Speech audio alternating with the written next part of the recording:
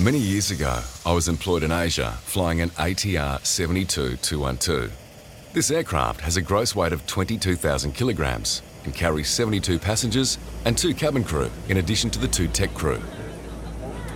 This day's flying involved 4 sectors, starting and ending at our home base. It was the monsoon season, and the weather forecast indicated bad weather and minimums all round. The first 3 sectors went without incident. However, the takeoff for the final sector was a bit different than expected.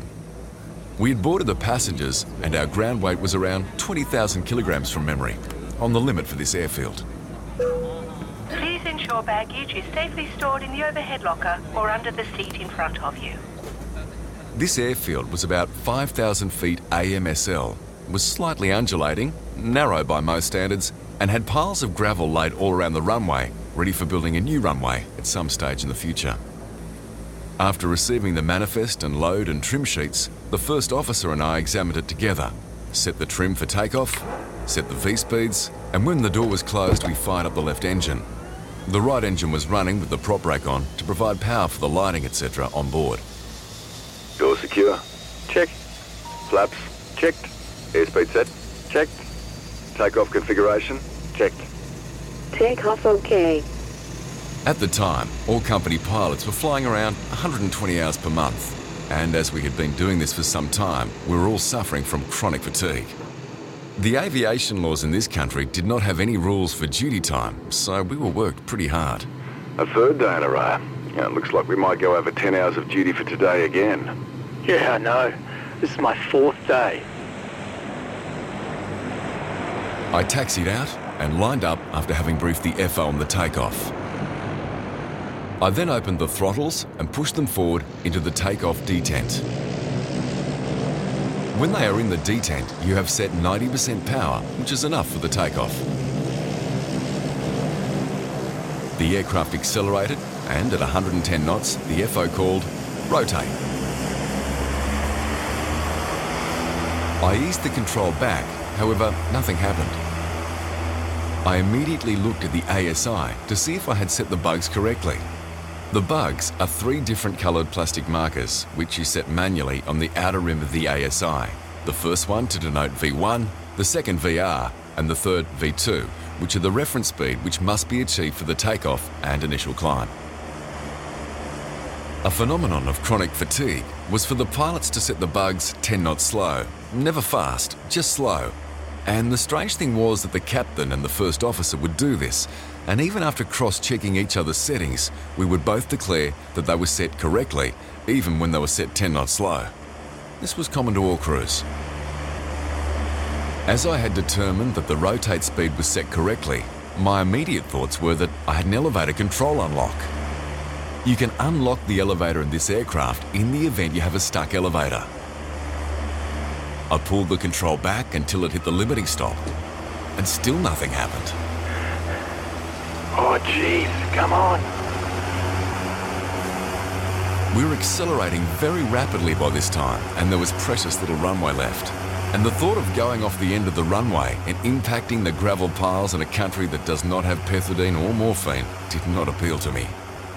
In an emergency in the ATR, you can push the throttles out of the 90% detent up to a stop at the 100% position, and if needed, in case of wind shear and microbursts, you can push them further to the 115% position. In doing so, you feel the throttle start to rise as you have to push them up a ramp.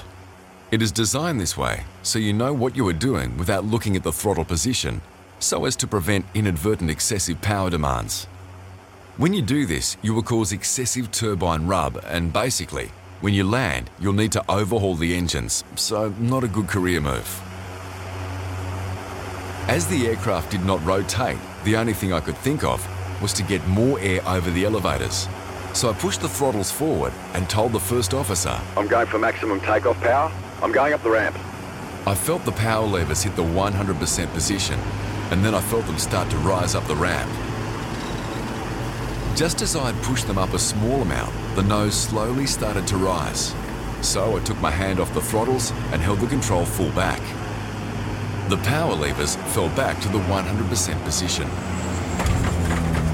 Just after liftoff, I felt a small shudder, which I guess were the main wheels impacting one of the gravel piles off the end of the runway.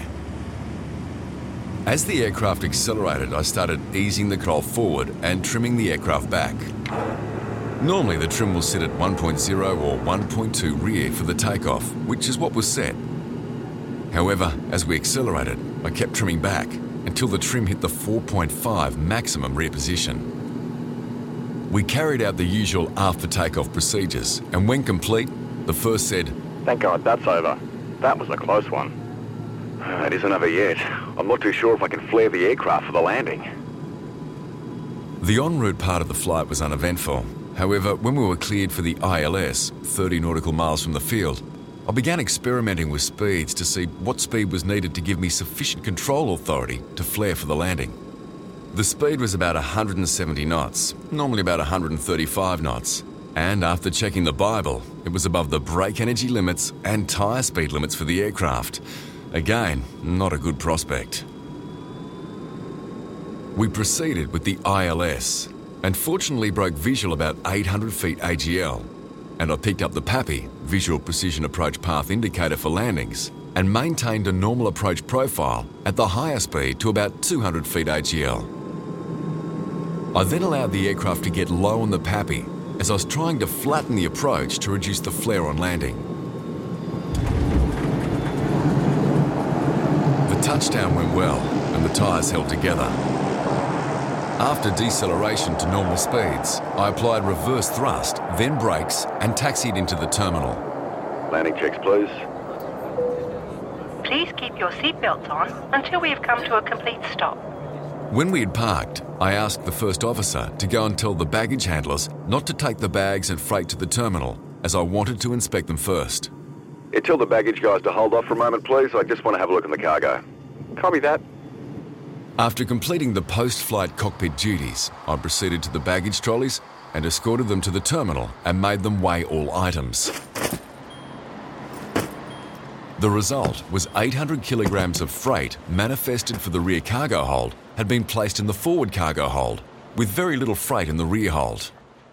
I might point out that neither the first officer or myself checked the bags and freight after loading, as we had qualified loadmasters who took care of all this, and it was not company policy for the tech crew to check where the freight was.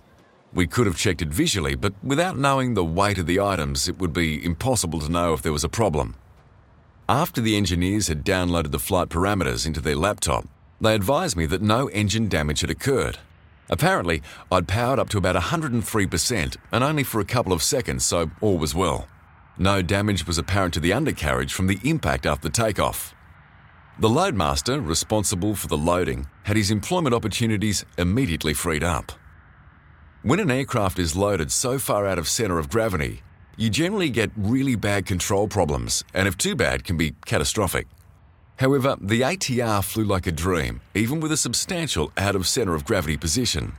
This is a great testimony to the designers and builders of this aircraft, and some food for thought for my colleagues currently flying, as it is without doubt an emergency that just doesn't happen. However, it did to me. Makes you think, doesn't it?